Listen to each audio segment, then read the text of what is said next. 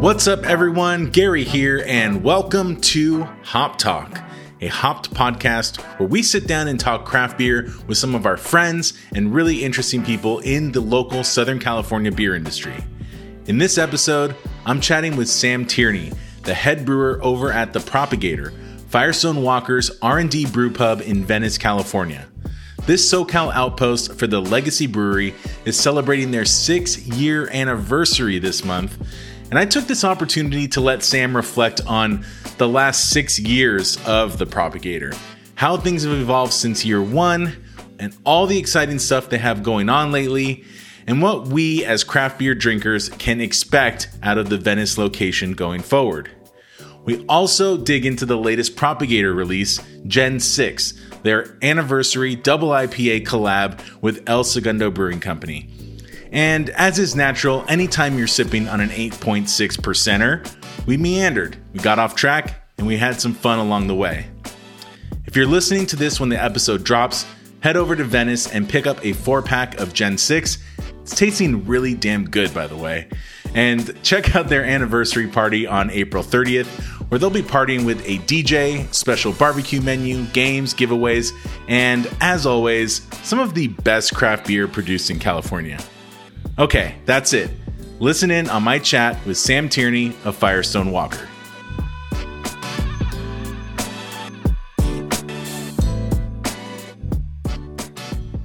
Well, okay, I have 2 beers here.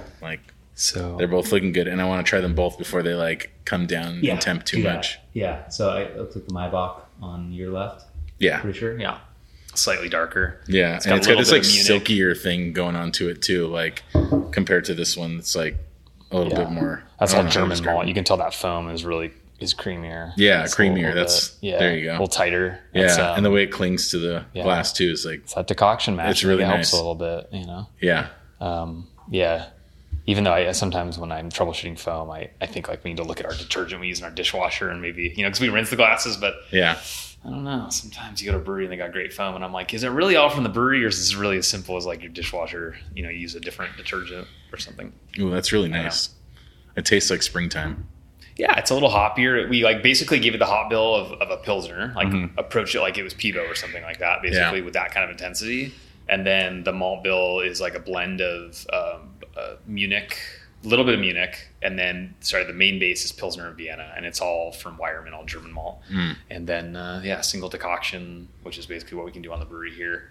So nothing too intense, but I don't know, just kind of give it our kind of normal lager program here, which is not a super long lagering time. But I hope that's kind of been my thing here is I can't, I've got 4 tanks. I can't take forever to make lagers. So I have to focus on everything else to make that, to get to that end goal without just sitting forever, Yeah. So really focus on the fermentation and making sure it's a super clean fermentation. And then, we use Biofine to, get the yeast out so that we're not, it's some lager brewers are well, I'm just going to sit for 2 months. And then the yeast eventually, it drops out in 2 months. But, I don't have that luxury. So I don't know. They're not the most, someday we get more tanks, Yeah. Maybe we'll do longer lagering. You're helping it along. Yeah. Essentially. But lager brewers are so into talking about how long they lager these days, and it's kind of funny. It's just become the new thing. It's it's DDH. It's double lager. Yeah. This kind of thing. DDH, low and slow as possible. Yeah. Yeah. Let the yeast do its thing. Yeah. Don't disturb it. Exactly. Cool. Well, I'm going to dig into that beer in particular in a little bit, just because it kind of fits along. I think something I'm interested in what I'm seeing here in Venice, but the reason why, we're here today, Gen 6 just packaged up. We're about to celebrate 6 years here in Venice. You haven't been here brewing the entire time, but from what you have observed here from before you started and then since you've been here, give me a sense for how this place has evolved, the vision for it from year one to what things are looking like here in year 6. So when we opened, I think we were just trying to figure out what this place was going to be. and I was up in Paso. Yeah. And so I was kind of on that side, kind of seeing how we were figuring it out, and just learning to run a small brewery was kind of a new project for us after never having a pilot brewery. So it took a lot of like figuring out how it was all going to work, just the simple stuff from like, okay, how are we going to get the raw materials here, and how are we going to work out the recipes, and how much input are we going to have as the brewers up in Paso versus, whoever's down here, how much autonomy are they going to have, and how's that whole system going to work? And then that evolved, over several years, over the course of 3 head brewers at this location now, basically taking that on, and then also staffing, once we realized that, you need more than one person to run a brewery like this. One person can't do everything all the time, or else they're way overstretched. So then you have to get an assistant brewer in. And then at first, we had multiple assistant brewers. We basically went to the bar and said, okay, who's interested in being an assistant brewer part-time in addition to being a bartender? And we had a few people step up that were interested. And it's pretty cool how that actually worked out, because a couple of those guys are now brewers up in Paso, and they made that jump, and they decided that that's what they want to do, and this is how they got into it. So that's really cool. And then basically, then the one that stuck with it, Val, she made the jump to being a full-time brewer, and so she was the first like kind of second full-time brewer here. And then ever since then, we've had like a 2-person thing where so I'm the manager and kind of make everything happen as far as like all the planning and the scheduling and the recipes and the communication, and then a lot of the the cellaring work and the like getting the day-to-day stuff done and making sure that the moving parts are happening. Roland is doing, and he's been killing it. He's been doing that for about 1.5 years now. Nice. Since Val left, yeah. And so yeah, we have a pretty good system, but that took a while to work out, like I said, and it was a little chaotic when you had a few people, and it was like, okay, on Saturday, you're going to come in, you're going to do a cell count and a dry hop, and then you're not going to work in the brewery again for a week or 2. So yeah, it took a while to figure that out. And then, just, getting the brew house dialed. I think that it just takes time on a brewery to really learn all the subtle nuances of a brew house and how a brewing system works. And for all of us coming from Paso, essentially working on a much larger scale, it took a lot of readjustment to kind of say, okay, this is the best way to make a small brewery run, because there's just some things you can't do. We don't have a filter, we don't have a centrifuge.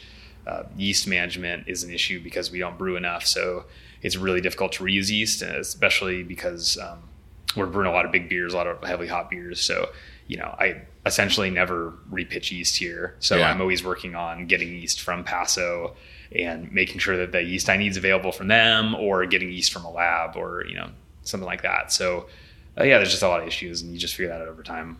Yeah.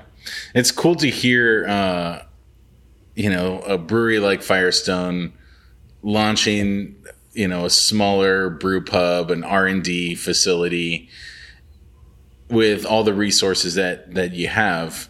And you still, when you're talking about like pulling a bartender or a bar back or a busser or somebody in to like help out in the brewery, like that's, it just feels good. That's like, those are like classic brew pub situations, like and you can even look at like some really talented brewers in the industry right now that like came up through that system. And it's just so rad to see that, like, despite like, hey, we're a larger brewery and this is our smaller facility, like there's still like just homegrown brew pub roots that, and vibes that come out of that, which is pretty neat. Yeah, totally. Yeah, I think, it's been great. I love working with Roland here, and, he was working in the store and just, handed me a bottle of homebrew one day and said, what do you think? And I just think that's such a kind of classic craft beer story of like, I was just the homebrewer that wanted to get into it, and so, give him a shot, and it's worked out really well. And there's still those kind of opportunities around, if you're really into it and it's something you want to do, Yeah.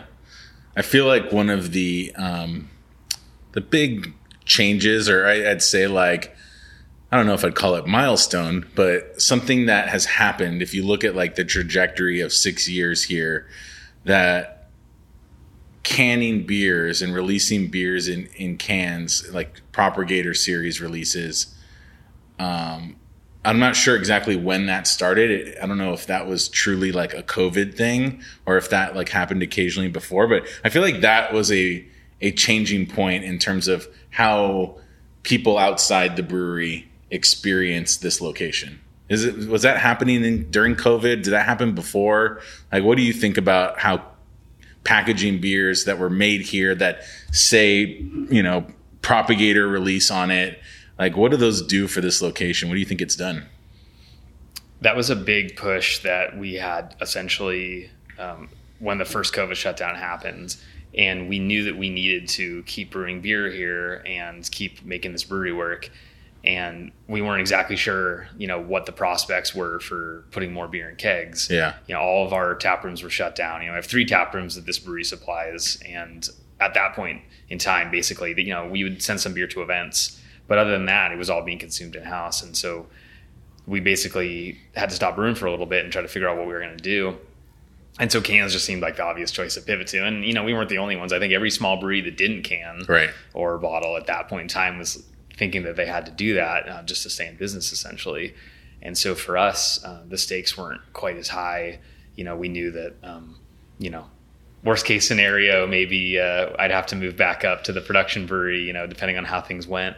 But we did push to start canning, and it, because we're Firestone and we weren't going to do it, in a not well thought out way, I guess, we had to be methodical about it, make sure that we designed good labels and that we had the whole system worked out and that we knew exactly how it was all going to work. So it took a little bit longer, and it kind of ironically, that the shutdown is what pushed us into canning, but we didn't get our first can out until July once the tap room had reopened again. Got it. But at that point, we were thinking, well, we don't know this is going to happen again. And, and also business wasn't back to where it used to be. We were outdoors only. We just weren't getting as many people in here. So we weren't going to move the amount of draft beer we were anyway. Before the shutdown. So it was a great move. And we started Gen 4 was the first can release that we did. And that was, our anniversary is in April. That's when we first opened here. But it was a couple months delayed just because, of how long it took to get going. That first batch, it was definitely, it was like optimistically, I brewed it thinking we were going to be open. And then we had to like let it sit in tank for a little longer because it was like, oh, we're not going to open. And then finally it's like, okay, we're just going to put it in cans, and it all came together. And then, we went on, I think we did 3 more releases in 2020. And then last year we kind of hit our stride doing about 1 a month. And that's when it really started taking off for us. And I think that as far as how it's changed, like the propagator perception, so many more people get to try our beer now. It's like not even, it started in just California, but now there's several other states that allow us to ship. Mm-hmm. So it's all, it's all direct shipped. We don't do any distribution with the cans. And most of it's still being sold out of our locations, either here or the brewery store up in Paso, and then a little bit at Barrel Works. So it's nice that, people can take that beer home, like family members that wouldn't necessarily get down here to try our beer very often. So for 2022, we've kind of switched gears, and all of the can releases this year are going to be collaborations. And so the first release was Steve-O with Russian River, and a current release now just coming out is Gen 6. And so looking forward, we've got some other great collaboration partners lined up. I just think that giving Firestone the capability to do small batch stuff like that has been really cool overall, not just for the propagator, but for the brewery overall, because, we now have the flexibility to do these really small drops of different stuff that we want to work on, and, collaborations we want to do where at the size we're at, especially the way the market's been the last couple of years, it's really difficult for us on a larger scale to do small releases. Just with how distribution, works for us now. So it's nice to have that flexibility. Yeah, totally. Yeah, it's kind of been, I'd say in an era where can releases have become like a thing, it's, I think, giving you guys the ability to like be involved in that. And that's awesome. Like, I love to see it in your unique way. Like, you said you took the time to like figure out the artwork and the process and how it's all going to happen. And I mean, I think that you guys nailed it. I mean, it's like Firestone's doing like small batch can releases, and that probably wasn't something that was on the roadmap in the first year or two. So it's rad to see that. Unfortunate that COVID had to happen to do it, but I feel like most great businesses, some of the best stuff comes pivoting from unfortunate situations. So I think another thing that I think is maybe not as big of a milestone, but I think is important here is, walking through the outside area here, what used to be a parking lot is now like a really full-fledged patio area. It's large and expansive, and there's I don't know, it looks like there's a music cage rig set up that I don't know if you guys host music or events or things like that, but the patio seems new and invigorating, and I feel how does that make you feel in terms of where you're going into year 6? I'm super stoked on the new patio. Yeah, we shut down the parking lot in between the two buildings and turned it into a makeshift patio once we reopened summer of 2020. And that was great because it was the only way we were going to be open, and so just having, being given that flexibility by the city, and, that went a long way, obviously, toward making things work here.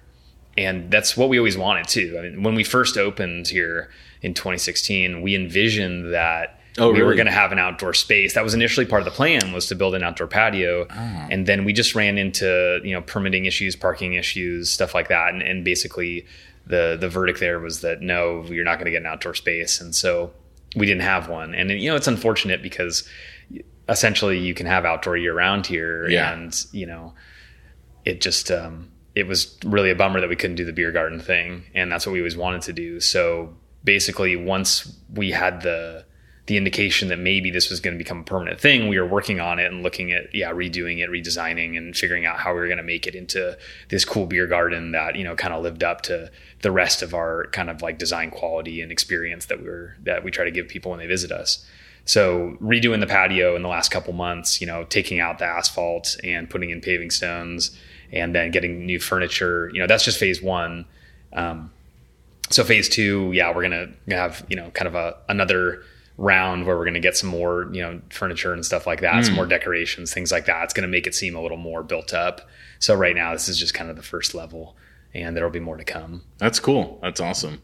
Yeah, I feel like before the outdoor area there, it was a parking lot, and it made this place have a very distinct, especially when you look at this side with the store, it felt like a place where you came, you got beer, and then you got out.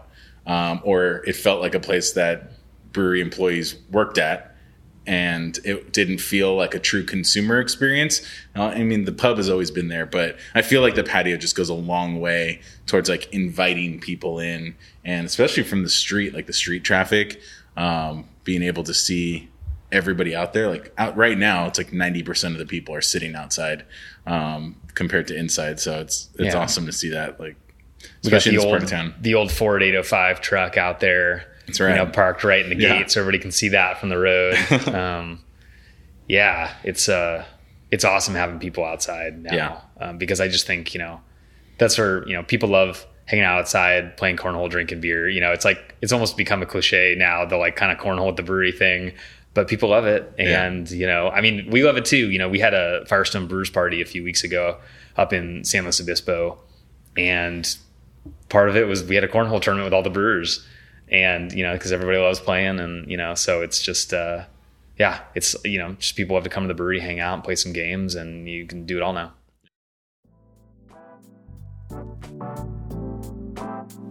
This episode of Hop Talk is brought to you by Hi-Lo Liquor Market. Hi-Lo is one of the best craft beer stores in Southern California, and is our personal favorite spot for grabbing beers to go or sipping on a flight at the tasting counter. Their beer buyer Chase has some pretty impeccable taste and is legendary for bringing in some of the most exciting, under the radar, hard to find, hyped up breweries in the country.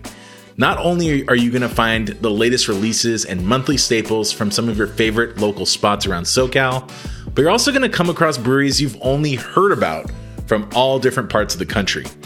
One of my favorite parts about Hi-Lo is the convenience factor. They've got shops in Culver City, Long Beach, and a new one coming in Costa Mesa. You can also order online to pick up or take advantage of their local delivery option if you're not feeling like jumping in the car. Personally, I actually like going into the store. They've got this really cool modern design aesthetic, super helpful staff, and a really welcoming environment that makes shopping for beer an incredibly enjoyable experience. Stay up to date with all their latest inventory on Instagram at Hilo Beer, and the next time you're looking to restock the fridge, hit them up. You won't be disappointed. Hilo. Drink well.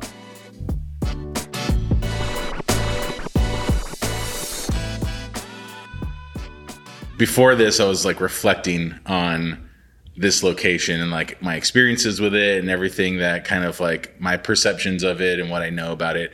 And I feel like you mentioned this earlier. One of the things I think, you know, when I'm thinking about the beer program in particular, there's so much that you're doing on that's flowing on the taps right over there. That's like, holy shit, I didn't know Firestone was brewing stuff like this. And when I see 2021, you mentioned this, collaborations. Like, I'm like, there looks to be like, it's almost like you've amped up collaborations in a way that I've never seen before. Like, I'm sure you did collabs over the years here in some capacity, but I mean, you've done a bunch of really high profile ones just in 2021 so far, right? Or I mean, 2022. Yeah. I mean, starting off, you know, I guess it was the end of last year, but we released it this year doing Steve-O with Russian River. Having Vinny down here was awesome. Yeah. And then, you know, we actually had Josh Freem down here from Freem Brewing to brew not too long after that in January. And that beer still hasn't been released because that was a joint Barrelworks propagator project. Oh. So that's going to be coming out, I believe, next month. Ooh. It'll finally be ready. Yeah, we did a saison that we're currently conditioning on Brett, and that's the Barrelworks portion of it. So I'm really excited to see that come out. But yeah, I mean, the whole, you know, the can stuff that we still do, you know, having Elsa Gundo in here was great.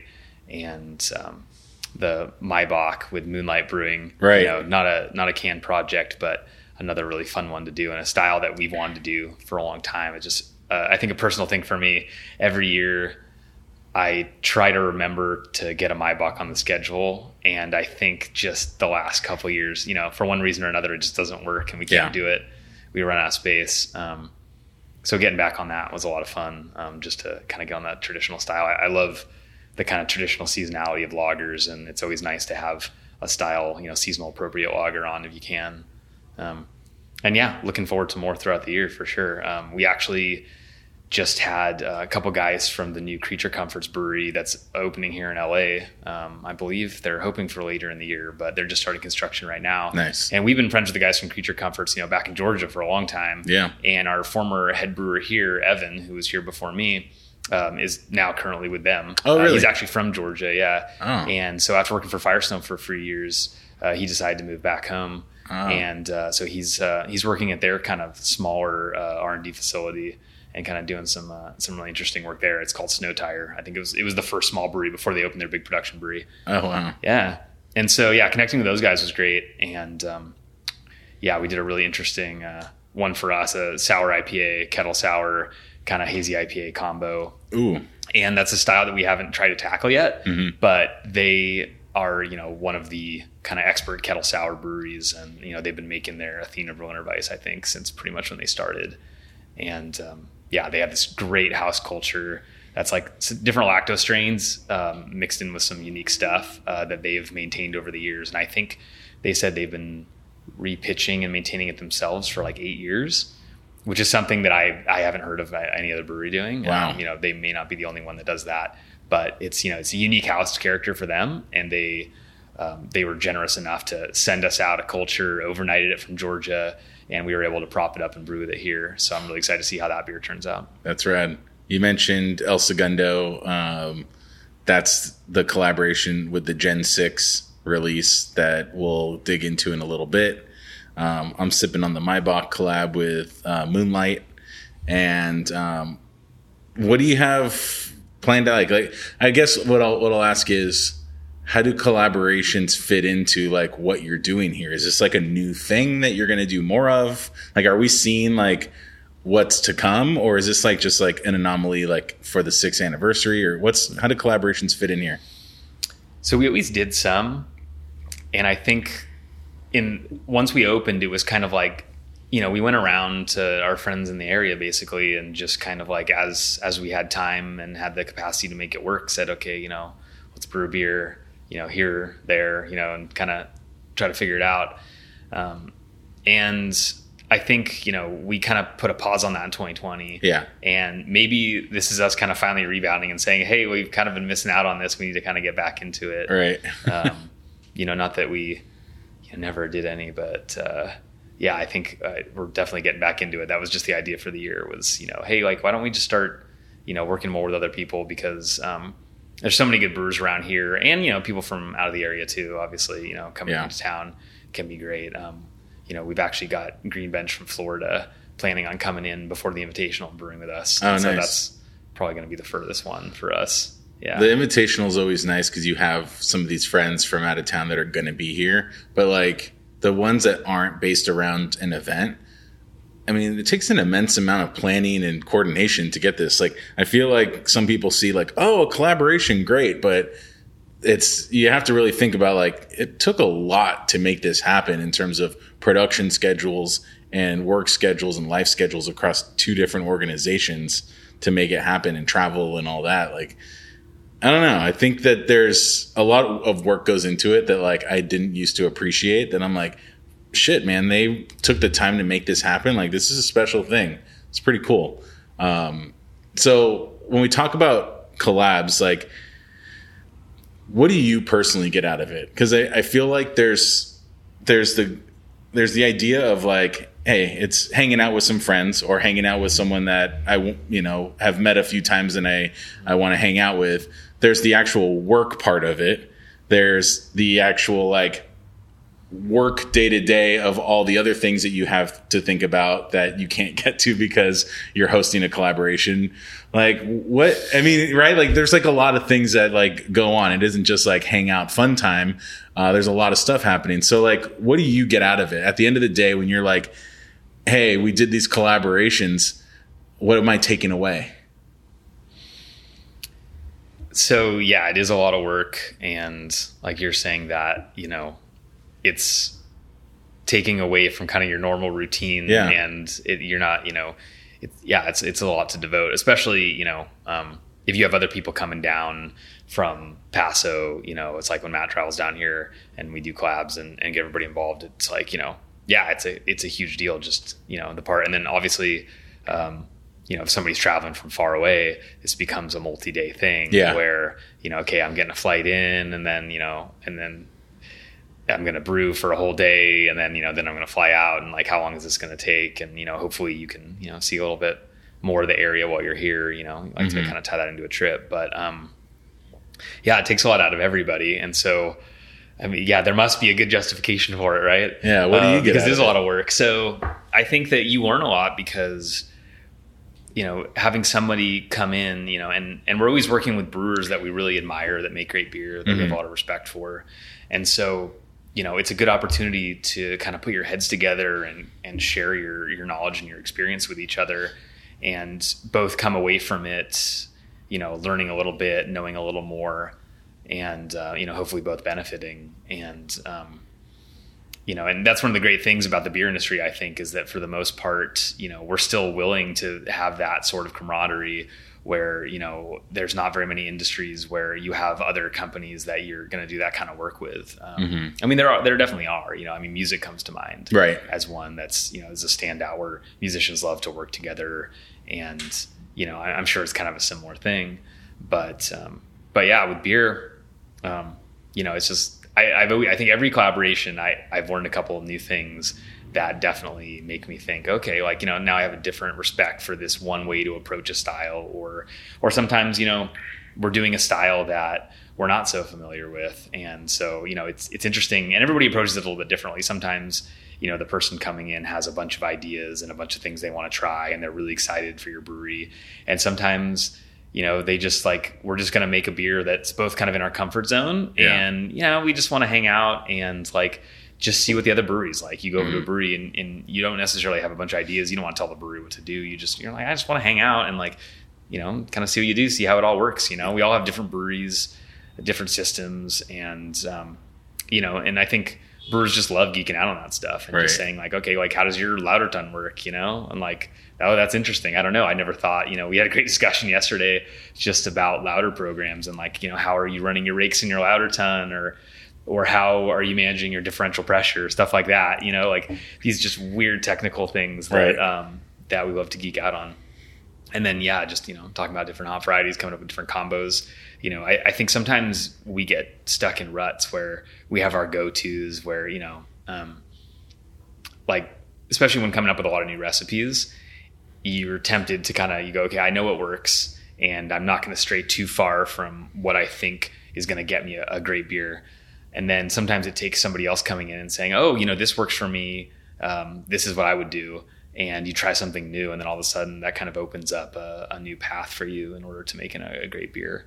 And so, I think it's always productive because, there's this great back and forth of knowledge that you're sharing with each other. And then, hopefully we walk away and everyone's better for it, at the end of the day.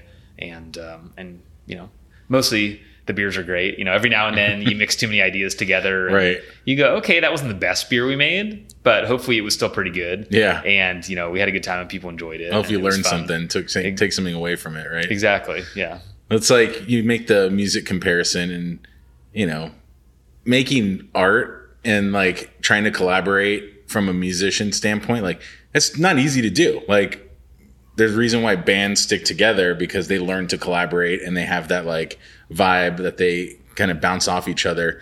When you're like coming in from two different organizations, you almost have to have like one side be like, all right, this is like kind of what we're going to do. And like another side kind of, I don't know, like I kind of see like the collaboration almost like is there ever a time where it's like the takeaway that you get after a beer is like the way I do things is right. Like the way that I observe this other brewery doing something, like I'm glad I do things my way.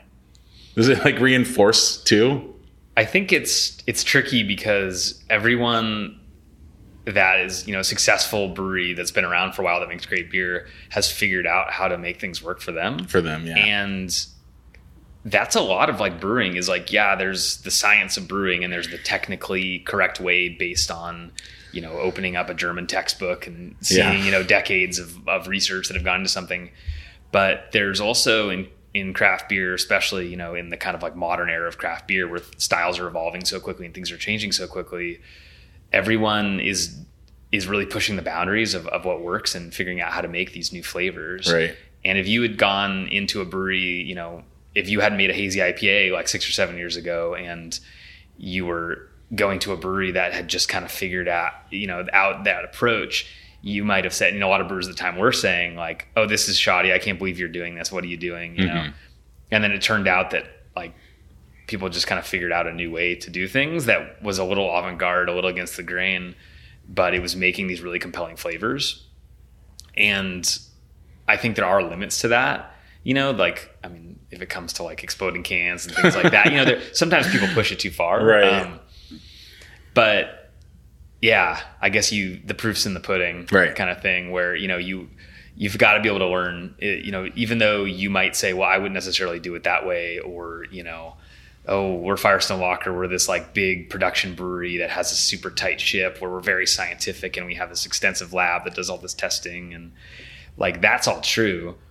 But there's always so many great things you learn from breweries that do things differently. So I think you've just got to come into it with an open mind.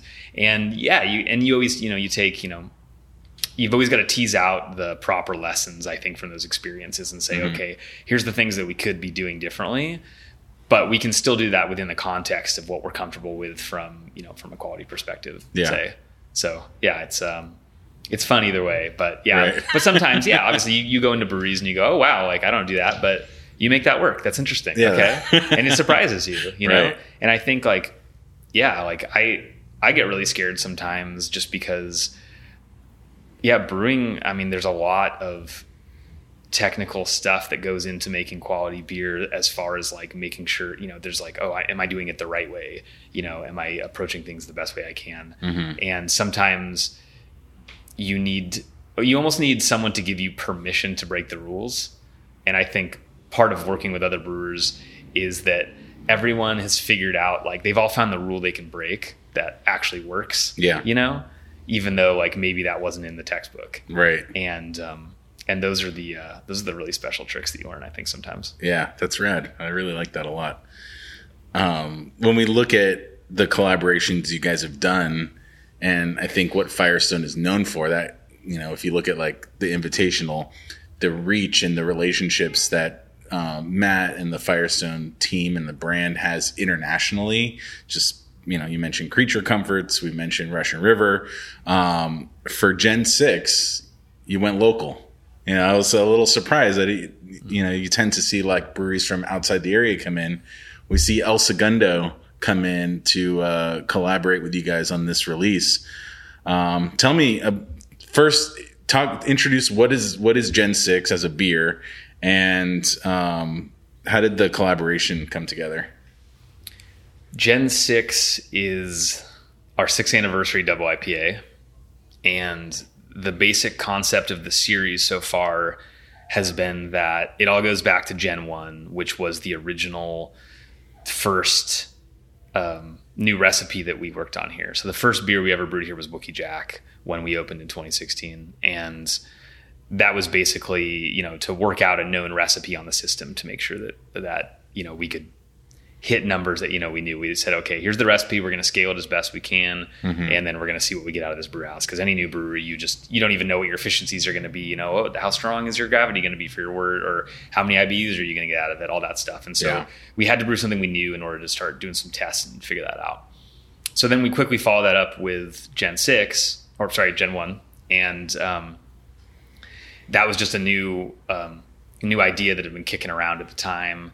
And it was all Citra Mosaic and just 2-row pale malt and wheat and our house yeast, this really simple recipe. And it was basically where we saw IPA going in 2016. It was kind of where we wanted to go, which was a juicier, slightly hazier. It was unfiltered, and so it always had a little bit of haze. And it's, the haze is varied. I've brewed some batches where I've specifically pushed the limits of haze without like really making it a hazy IPA, even though like some people would say, okay, now it's just a hazy IPA. But some batches are almost clear. We've just kind of tweaked it over time, and it's become this vehicle for kind of playing around with subtle tweaks in a recipe where the beer never changes that much, but it's amazing actually what you can do just by switching like to a different type of wheat, or doing one slightly different technique in how you do hopping or something like that. So I love Gen 1 because of that. And it's a beer that, we mostly have on all the time in some variation. Right now we have the Gin and Juice variant on, which is kind of the most different variant that we do because we actually use a different yeast strain. We use the yeast strain we use for Mind Haze. So it just kind of has a different character. And then for our anniversaries, we've made double IPA versions. So yeah, Gen 2 was a double IPA. And then Gen 3 was actually a triple IPA. Oh yeah. And that was the last brew that was brewed here before I moved down here full time. Oh, okay. And so I actually dry hopped it. It got brewed the week before, and then I came in and dry hopped it. And I remember calling up Evan. He hadn't written the dry hop down on the brew sheet. And I was like, so this triple IPA you just brewed, I'm assuming I'm dry hopping it, but I don't see anything written down here. And he was like, oh yeah, I forgot to write that down. So gave me the dry hop over the phone and I got it done. And then for Gen 4, I decided not to do a quadruple IPA. I was like, am I going to continue the trend here? Right. Or am I going to kind of switch gears and reimagine kind of what we're doing with these beers? And, we had gotten really into hazy IPAs at that point. So for Gen 4, I decided, we're going to go with kind of what I'm stoked on for hazy IPAs right now and different techniques and kind of approach it. So we kind of built off the Gen 1 model, but added on different stuff, changed up the way we approach the hops, changed up the yeast, and shifted it into a hazier direction. And then kind of the same thing with Gen 5 last year. We had just gotten a bunch of New Zealand hops, and we're really stoked on these new varieties that we were working with. And so we kind of did a hazy IPA with a New Zealand flair to it. And I think we had some oat malt to it. I was really stoked on oat malt. So I think what's really happened with the series in the last few years has been, it's whatever we're excited about. Yeah. You know, it's like, what am I really fired up on for IPAs over the last year? And so for this year, I saw energy coming back to West Coast IPAs. And I think that's something that's happening all over the country right now, where I'm seeing a lot of breweries in other regions that weren't traditionally heavy West Coast IPA markets before hazy IPA became popular, kind of discovering West Coast IPA again and saying, oh, these were the beers that, you know, there were a few breweries from California, maybe some of the bigger ones you could get, you know, that were distributed all over the country. Mm-hmm. That was their idea of West Coast IPA, right? Was like just from the big breweries, those old school beers. Yeah. And now there's these breweries saying, oh, well, I want to do a West Coast. Not everything needs to be a juice bomb. You know, I'm going to make something a little clear, a little drier. It's funny, they're not all clear. Some of them are still kind of hazy. Right. But, you know, but they're approaching hopping differently. They're adding more kettle hops. The beers are more bitter. They're a little drier. They maybe are brewed with a Cal Ale yeast, so they're not so fruity. So as I was seeing that and seeing a lot of breweries in this area too, kind of like saying, hey, like we're still making West Coast IPA and we're seeing sales tick a little bit back up after everyone was drinking our hazies. They're kind of like maybe getting a little burned out on hazies. And I don't know, you know, the shift into hazy IPA was a very big shift for the market overall. Mm-hmm. And if you look back to kind of before that started, I mean, the market's changed a lot, you know. I mean, our number one IPA is Mine Haze. Yeah. You know? So for us, it's been a big change. You know, we still have, you know, we have Hopnosis, our new West Coast that we just launched this year. That's doing really well and we're really excited about. But, you know, Union Jack is pretty old school at this point, mm-hmm. but, you know, still has its fans and still does pretty decent. So, yeah, you know, I think for Gen 6, we really wanted to get back on a more West Coast variant. And when we did Gen 1 originally, even though it was unfiltered and had a little bit of haze to it, you know, at its core, it was just a new version of a West Coast. It was just a more modern, you know, slightly juicier West Coast IPA. So for Gen 6, we just decided not to change it too much and to kind of stick with that model. And then, you know, talking to El Segundo, you know, they're always killing it with West Coast IPAs, and that's their core passion is with clear IPAs, even though they do hazy IPAs too. And so, yeah, when I asked Logan if he wanted to come over and brew, you know, he was excited to come over, and, you know, I was like, you know, here's what we've done in the past. What do you think as far as like, you know, because I left it open to him. I said, you know, we've done hazy IPAs, you know, we could do a more West Coast one, but the idea is that, you know, we take Gen 1 and then, you know, you tell me, you know, kind of what you feel like doing with it, and, you know, we'll kind of use that as a model to riff off of and work on it together. Yeah. And I think, yeah, he basically said, you know, our passion is really in the clear IPAs, and, you know, we're kind of stalwarts to that. And so I was like, okay, that's what we're kind of going to go more in that direction then. You know, I'm not going to promise you it's going to be filtered clear, but we'll go for it. Yeah. And so that's kind of how we started building on the recipe there. That's cool.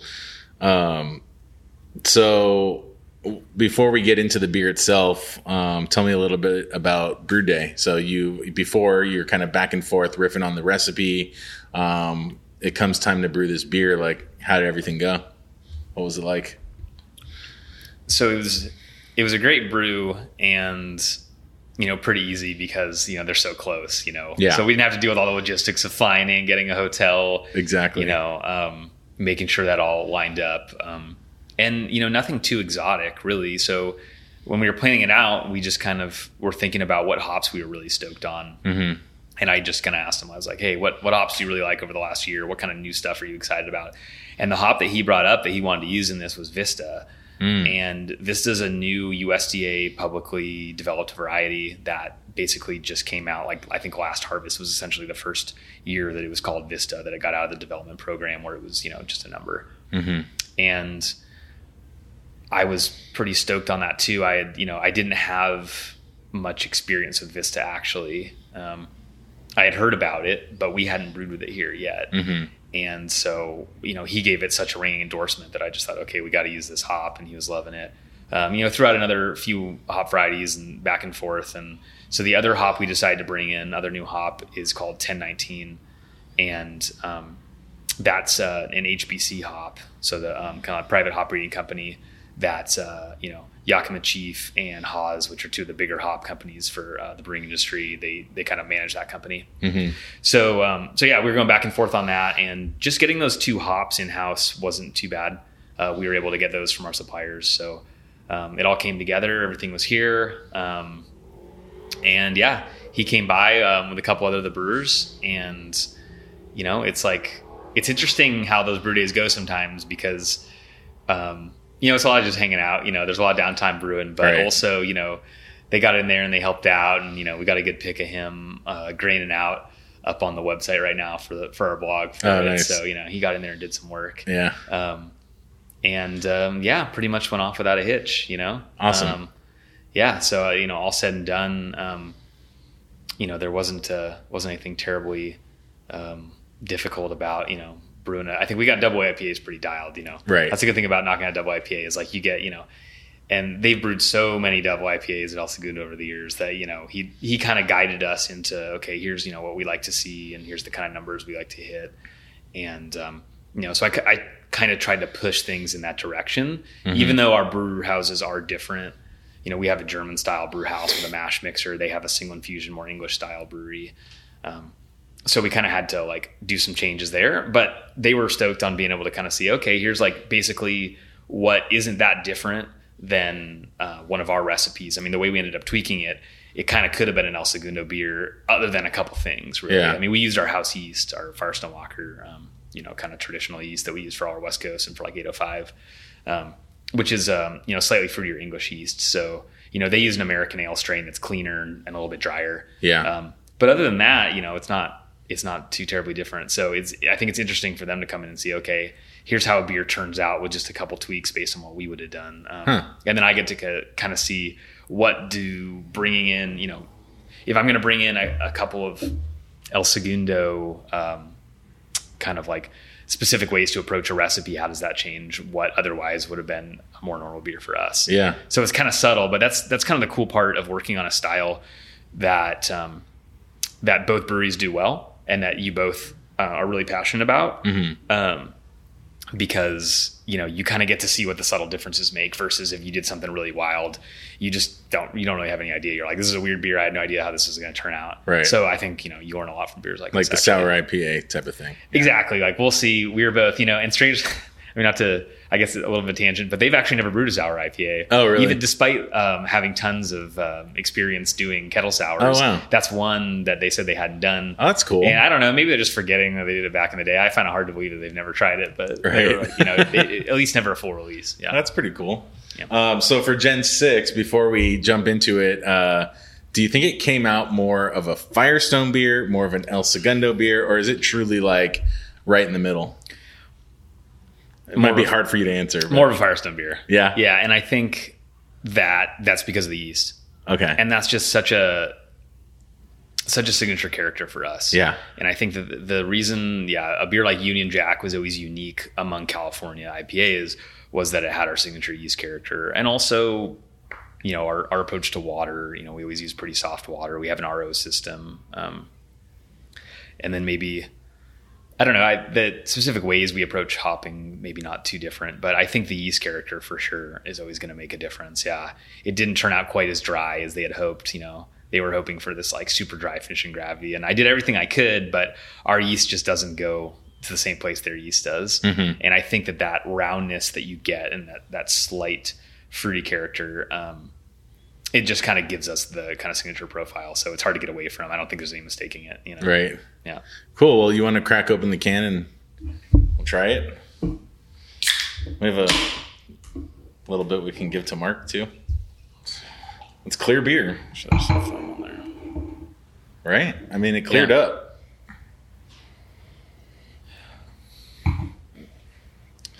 Wow. Massive aroma.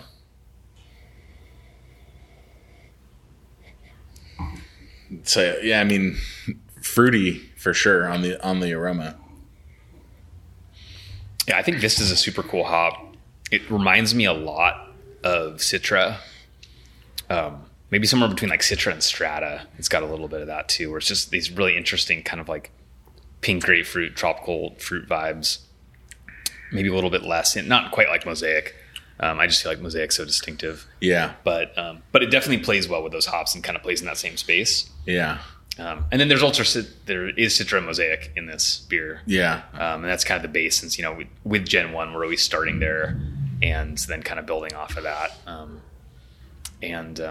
Something we approached a little bit differently on this one too is we've been using more Mosaic Cryo, and that was something that we brought in for Hopnosis, and that's kind of a signature part of that dry hop. And the cool part of Cryo is it lends itself really well to early dry hops and like start of fermentation dry hops, because you're fermenting on less vegetal matter, since the cryo process is basically refining out just the plant material and you're getting just more of the pure lupulin. Mm-hmm. And so we added the first dry hop right at the beginning of fermentation. So we gave it that kind of whole fermentation for the yeast to kind of, do as much biotransformation as it could and kind of like tease out some more of the kind of subtle fruitiness out of those Mosaic hops. And I think it softens it up a little bit, so you don't get as big of the kind of in your face dank punch that you can get from Mosaic sometimes. Yeah. Yeah, I mean, I'm getting the grapefruit pretty big, which I really like. It's really nice. But we were talking last time, you guys are really into the hop blends. Like, just, there's a lot going on hop-wise here that for someone like myself that maybe not as refined of a palate, I'm just like, this is taking me in a lot of different directions. Like, it's not like, oh, I taste this one thing. It's like, holy shit, like I'm tasting a lot of things and I'm not sure where to put my finger on anything. Yeah. In a good way. In like a really good way. It's cool. It's like there's citrus in it, but I wouldn't call this like citrus forward. Like, you know what I mean? And it's like, it's very tropical, but I wouldn't, if you called it a tropical IPA, I don't know if it really fits that either. So it's got a great bitterness to it. It's got it's not like, you were saying, it's not as dry as maybe El Segundo wanted it to be, but it's really not that fruity or round or sweet. Like it's really, really well done. I really like it a lot.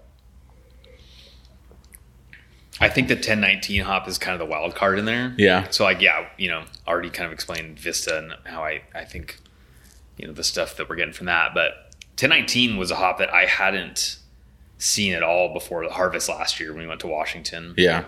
And it was the number one hop when we visited the kind of like experimental hop plot with one of our suppliers. And they were like showing us what they were stoked on for the year. And they were just like, this is the hop coming out of the program right now that we're really excited for. And we're kind of fast tracking it. Like usually these hops take longer to come through the system. Mm-hmm. And you see a hop, something like Sabro, we probably saw for like 3 years until they finally decided to release it. And like every year it's like, we were like kind of intrigued and like, we're like, ooh, what are we going to do with this hop? And then it finally came out. But yeah, we'll see where this one goes, but they basically were like, this went from like, a hop we kind of just discovered among, the thousands of seedlings they do every year to like, this is a hop that we're blowing up and we want to push to everybody because we're so excited about it. And I think they're kind of the way the breeding has been going with new hops. People are starting to get a little bit burned out on new hop varieties, right? Like, yeah, it seems like there's so many hop varieties now. It's hard to keep track of. I mean, when I started as a brewer, I just feel like there were so many less. This was Citra was the new hop, I guess, at the time. That was the new one everybody was using. But Mosaic hadn't even come out yet. And so 1019, it's kind of, when they're that excited about it, you kind of got to take notice. And I think it adds a little bit, a lot of that tropic kind of just vibe you get out of it. And the kind of complex fruit, I think, is coming from that. And, there might even be like a very subtle hint of that kind of like coconutty vibe too, that kind of adds to the tropicalness. It's not like a Sabro necessarily, or even like a Talus, but there's a little something there and it's hard to describe. I was thinking when I was tasting it, and I'll say it, I was a little nervous to say anything just because coconut can be really polarizing, but I felt like I was getting it, but not like Sabro where like it's actual coconut. It's almost like coconut through the like husky shell, where it's like it's got kind of like a little earthiness to it. It's not like sweet artificial coconut type of thing. Yeah, that suntan lotion vibe that it's very polarizing, right?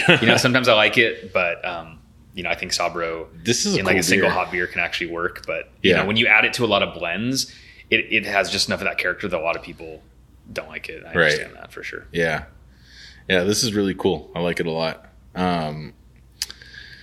Before we jump off Gen 6, the can design itself, the artwork is sick. I think, and I think the series itself does have a tradition in having a really like interesting aesthetic. So do you guys bring in the same artists for that, or like what's the deal with, can you tell me anything about this year's design? Yeah, let me grab it. So yeah, I think, the way we've approached these so far is that we want to get the vibe of Venice on there. Mm-hmm. And, this year specifically, El Segundo isn't too far down the road. It's also a beach town in LA. We're not that different. So yeah, it's like you could kind of have a nice natural crossover there where they kind of have their own aesthetic. So we tried to pull in a little bit of that and kind of just like, definitely rep the beach vibes. And the artist that we are working with, Nachi, she actually did Gen 5. Okay. She did a few for us last year. And so it's great that she's become one of our go-to label designers, and she's awesome. And I love her style. And so, just kind of, pulling in that kind of like just basic, beach town, LA, kind of hit all the points there and do it in a cool way that just kind of like says that, this is the Propagator, this is Venice, and, this is where we're from. Yeah, it's dope. I mean, I feel like you can make a print of that and that would look really cool up on a wall too. That's really neat. Yeah, I think we actually just today we got shirts in too. Oh, really? It's a modified version of the design. Oh, sweet. Pretty sweet, yeah. Nice. Awesome. So as we move into wrapping up this conversation, there's one thing that's like very tangential that I wanted to ask you. And it's like right now, and I was just talking to Mark about this this morning. It's like the world is opening up and we're like starting to do things that like we couldn't do for 2 years. And it feels awesome. It feels a little weird, but it feels pretty awesome. And I feel like beer travel is a thing in this world, right? Are you into traveling for beer? Do you have any beer trips that you have planned or anything that kind of like is on your bucket list that you would want to do? I know we're both new dads, so that's kind of a weird question, but maybe in like 3 years or something like that. Definitely. So I am planning on going over to Germany later in the year. Oh, nice. And that's something that Firestone does for employees that have been with the company for 10 years. And so that was actually last year for me, but we didn't go last year. Mm-hmm. And so the year before, so we have like, it's now 3 years stacked up of people that have hit 10 years. So we have a pretty good crew that's going to go. Nice. And we're going to go to Oktoberfest and some other stuff there. Wow. So I'm really excited for that. So I kind of have that built in, and since it's been a long time coming, I should be able to go to That's that. Cool. My wife's going to be accommodating there, so I'm lucky about that. Nice. But have you been to Germany before? A couple times, yeah. Okay. Yeah, actually, I went to Oktoberfest when I was in college. Okay. And that was one of my first big beer experiences that kind of turned me on to beer culture. Really? And I was just like, oh, this is amazing. This is weird mm-hmm. and insane, but it's really cool. And whatever, culture produced this, I need to learn more about. That it was definitely one of those moments where I just thought like this whole, it was like nothing I'd ever seen before, and I had never been to like an American version of an Oktoberfest before then either. Yeah. So I didn't have that like maybe tainting my idea of it or something like that, and so actually having my first like real thing be the real deal when I was 20 years old, I think was pretty eye opening. So I'm really excited to go back. Yeah, that's awesome. Beyond that, I think I would just love to, to travel to some places that I haven't been before. Maybe South America, Mexico. I'd love to go to Mexico City, and there's so many breweries down there now, and there's just a lot of cool stuff going on. And I just think that that the cool thing about like as craft beer's like gone around the world is it's not, you don't even have to plan beer trips to like beer places anymore. It's like you can go almost anywhere and check out the brewing scene and, see some interesting stuff that's not necessarily, just traditional beer. And, the traditional stuff's great. And I've been able to do a lot of that already. I would love an opportunity to go back to Belgium or see a lot more of England. There's still a lot of stuff in England that I haven't seen. Ireland, a lot of traditional brewing stuff. I think most brewers probably at some point they want to visit like all the traditional brewing areas and like see what those breweries are actually like. Like go to the Czech Republic, like see Pilsner or Kel, like where did lager come from, kind of thing. And like see what the origins are and all that, or drink cask beer in England, at a pub and how it's supposed to be. So yeah, I don't know. I'm always down for all those. I think they're always good learning experiences, and also like the reason they've endured and the reason I think that they're compelling for us here is because they're cultures that like they develop naturally over a long period of time to be like, it's all about like the social aspect of it, right? Like going to a pub, going to the beer hall, beer being part of a traditional culture. And, in some ways in craft, we're kind of grasping at that, and everything we're doing here with the breweries and like with, having the games and having the beer garden outside and everything like that. It's like, we're all trying to create this culture where people come together and have a good time and is like, an enriching, happy part of their lives. And it's cool to go to some places that have been doing kind of the same thing forever and see how they do it. 'Cause you always learn something from them. Yeah. Yeah. It's interesting thinking about like, traditional beer culture, or then just traveling somewhere that like doesn't have that, or isn't like known for that, and like figuring that out and finding it and discovering it. One of the inspirations behind that question was like, I follow you on social media. I noticed that you took a trip recently to New Orleans, right? And that you did some beer hopping around there. So my question is, what's it like on a non-beer trip, on a non-work trip? You're just like Sam, the guy. Yeah.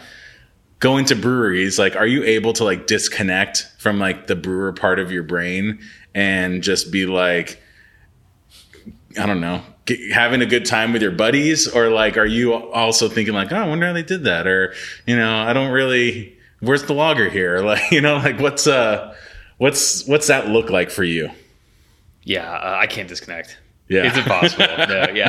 No, the good part, going on trips like that is there's plenty of non-brewery stuff that happens too. Yeah. And so you get that. But I saw you drinking like a smoothie seltzer, I think, on somewhere at one of the breweries, and it was like, oh, that's what you decided to order, and it's like, I wonder if that was like what was the impetus behind that? It's like trying to explore and discover and see what other people are doing. Like, so not being able to shut off that work brain it's a thing. Yeah, that's totally true. I know I'm glutton for punishment with the smoothie stuff, I guess. No, but yeah, I mean, when you go somewhere, especially another area that maybe does things a little differently, or other styles are trendy or popular, I think you've got to, even if they're not styles you usually drink or usually like, you've got to give them a try because, there's a reason that they're popular there, and there's always something to be learned from it. I don't always enjoy them all, but right. The great thing, I mean, just speaking New Orleans specifically, I mean, we went to a few breweries there that were great and made some really cool beers, really great lagers. So yeah, it's I love that. I think that the trend to balanced, drinkable, quality beer is like unstoppable everywhere as an industry matures. That there's always going to be a lot of stuff on the margins and a lot of trends that come and go that are captivating to people that are maybe dipping their toes into beer, and their flavors that can bring people in, And so, just Firestone makes a lot of different beers that, aren't, it's not all brewers beers, even though I think, 805 is a flagship, is a very classic beer in many ways. And, is a beer that, we all have a lot of respect for and can all get behind. But the beer that everyone wants to drink, every brewer that comes here, which one, what do you think it is? It's Pivo. Yeah. It's Pivo. So, that's every time, it's Pilsner. So, So if I can get a good Pilsner, traveling to another brewery, that's always a great sign. I had a couple great Pilsners there on that trip, so that was all good. Yeah. And the smoothie stuff, I learned a lot from. Yeah. And so, and it was all fun. It was all good. So it was a brewery that I see that is known for them, right? Urban South? Yeah, that was Urban South. Yeah. So like you kind of have, I mean, if you're able to go, you kind of have to just like see what's going on, right? See what's going on in places like that. Cool. Well, yeah, sorry to put you on blast, but I had to dig into the personal thing and see where your head was at. Yeah. Cause I know for me, I find that difficult at times. It's easier for me to shut the work brain off and just like chill. But whenever I'm at a brewery with friends like that aren't in the industry, it tends to like be me like, I don't know, fussing a little bit over what I'm getting and how good it is and things like that. So I figure as a brewer, as someone that, like, do you find yourself like not dumping, but like not drinking the beer and sending it back? Not sending it back, but like ordering another beer. And I never send a beer back. Never send a beer back. Okay, cool. Unless it's, no, that's actually not true. So I have when there's been like an obvious technical issue with like, flying the lines. I got just an example. I got a beer at the airport. It was a Sierra Nevada hazy little thing. Yeah. And the rim was like dented, like somebody had dropped it. Uh-huh. And then when I opened the beer, it was completely flat. Oh yeah. And then, so I know, okay, they compromised the seam. I mean, this is just, this is no fault of the brewery. Right. Somebody just mishandled this beer. So, I just politely tell the waitress when she came back, hey, there's something wrong with this can. I think, and this beer's flat. And, okay, we'll get you another one. Whatever, stuff like that. So, that's fine. Sometimes you've got to just, put that out there. But, totally. But yeah, no, it's, I think you got to see it as like a mission of exploration. Right. And you're learning something no matter what. Yeah. And, even if you don't enjoy every beer you try, hopefully you get something out of the experience. And I have to, hand it to my friends that I travel with, and they're not like uber beer guys, but they're down to go to breweries. And, I think back in the day, like I was the weirdo for wanting to go to breweries, back when that wasn't common, but craft beer's gotten to the point where I think, most normal people, at least my age, have kind of like come up, lived, if you're, I'm kind of in the middle older side of millennial, I guess I'm 35. So I just feel like my adult life has been the progression of kind of craft beer becoming mainstream and becoming normal. Totally. And so it's not weird or anything. It's just kind of a normal thing you do now. Yeah. And we can all go out and have a good time and enjoy a beer. And I guess no one needs to fuss too much. And, and I just kind of, I turn off half of it and enjoy it, but then the other half of my brain is always on and it's always thinking about it. Yeah. Hopefully not too much so I can still enjoy myself. Right. Yeah. I can't wait for beer travel to keep coming back and coming back to Venice here, like in a great spot for beer tourism here in Los Angeles, like pretty close to LAX, for people coming in to Los Angeles and also on your way out. It's like, so, I mean, that and El Segundo are like two great places near the airport and Three Weavers to hit up before you're in and out. So in closing, and I should have this information off the top of my head, I'm going to throw it to you. You might not have it off the top of your head. The 6th anniversary party is happening April 30th. Do you know what's going on? Do I need to pull up the details? It's not too intense. Okay. So, yeah. We're just going to have a DJ playing some, music, and outside we're going to, we got the Santa Maria style grill. We're going to be grilling out on the patio and yeah, just have some food specials and, plenty of beer flowing. And, sweet. Just kind of come on down and just have a little, it's nothing too intense, just kind of a laid back afternoon party. Enjoy this patio, it's a great place. And we're having, particularly today, like one of those just perfect LA weather days. Like it is amazing to be out there right now. And hopefully on the 30th, it will be the same.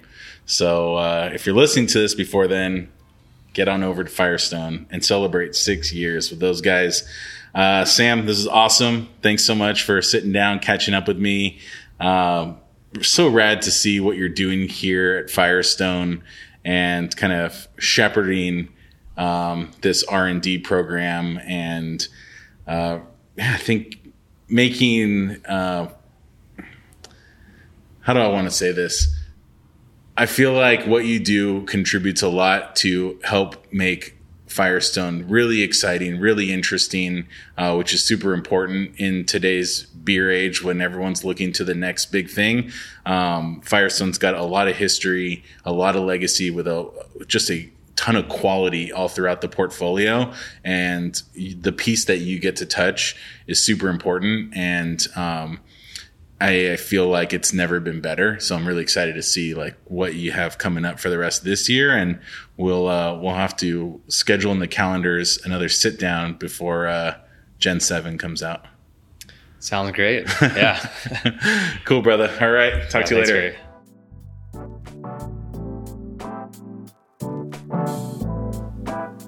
And that does it for this episode of Hop Talk. I always love having a chance to catch up with Sam. He is one of the most passionate and hardworking brewers I know, and that work ethic really shows in the quality of beers that Firestone Walker is putting out. If you enjoyed this chat, do us a favor and share this podcast with a friend. The more we can grow, the more consistent we can be with putting out more rad podcasts just like this one. Have a suggestion for a future guest? Hit us up on social media at HoptLA, or shoot us an email at hello@hopt.com.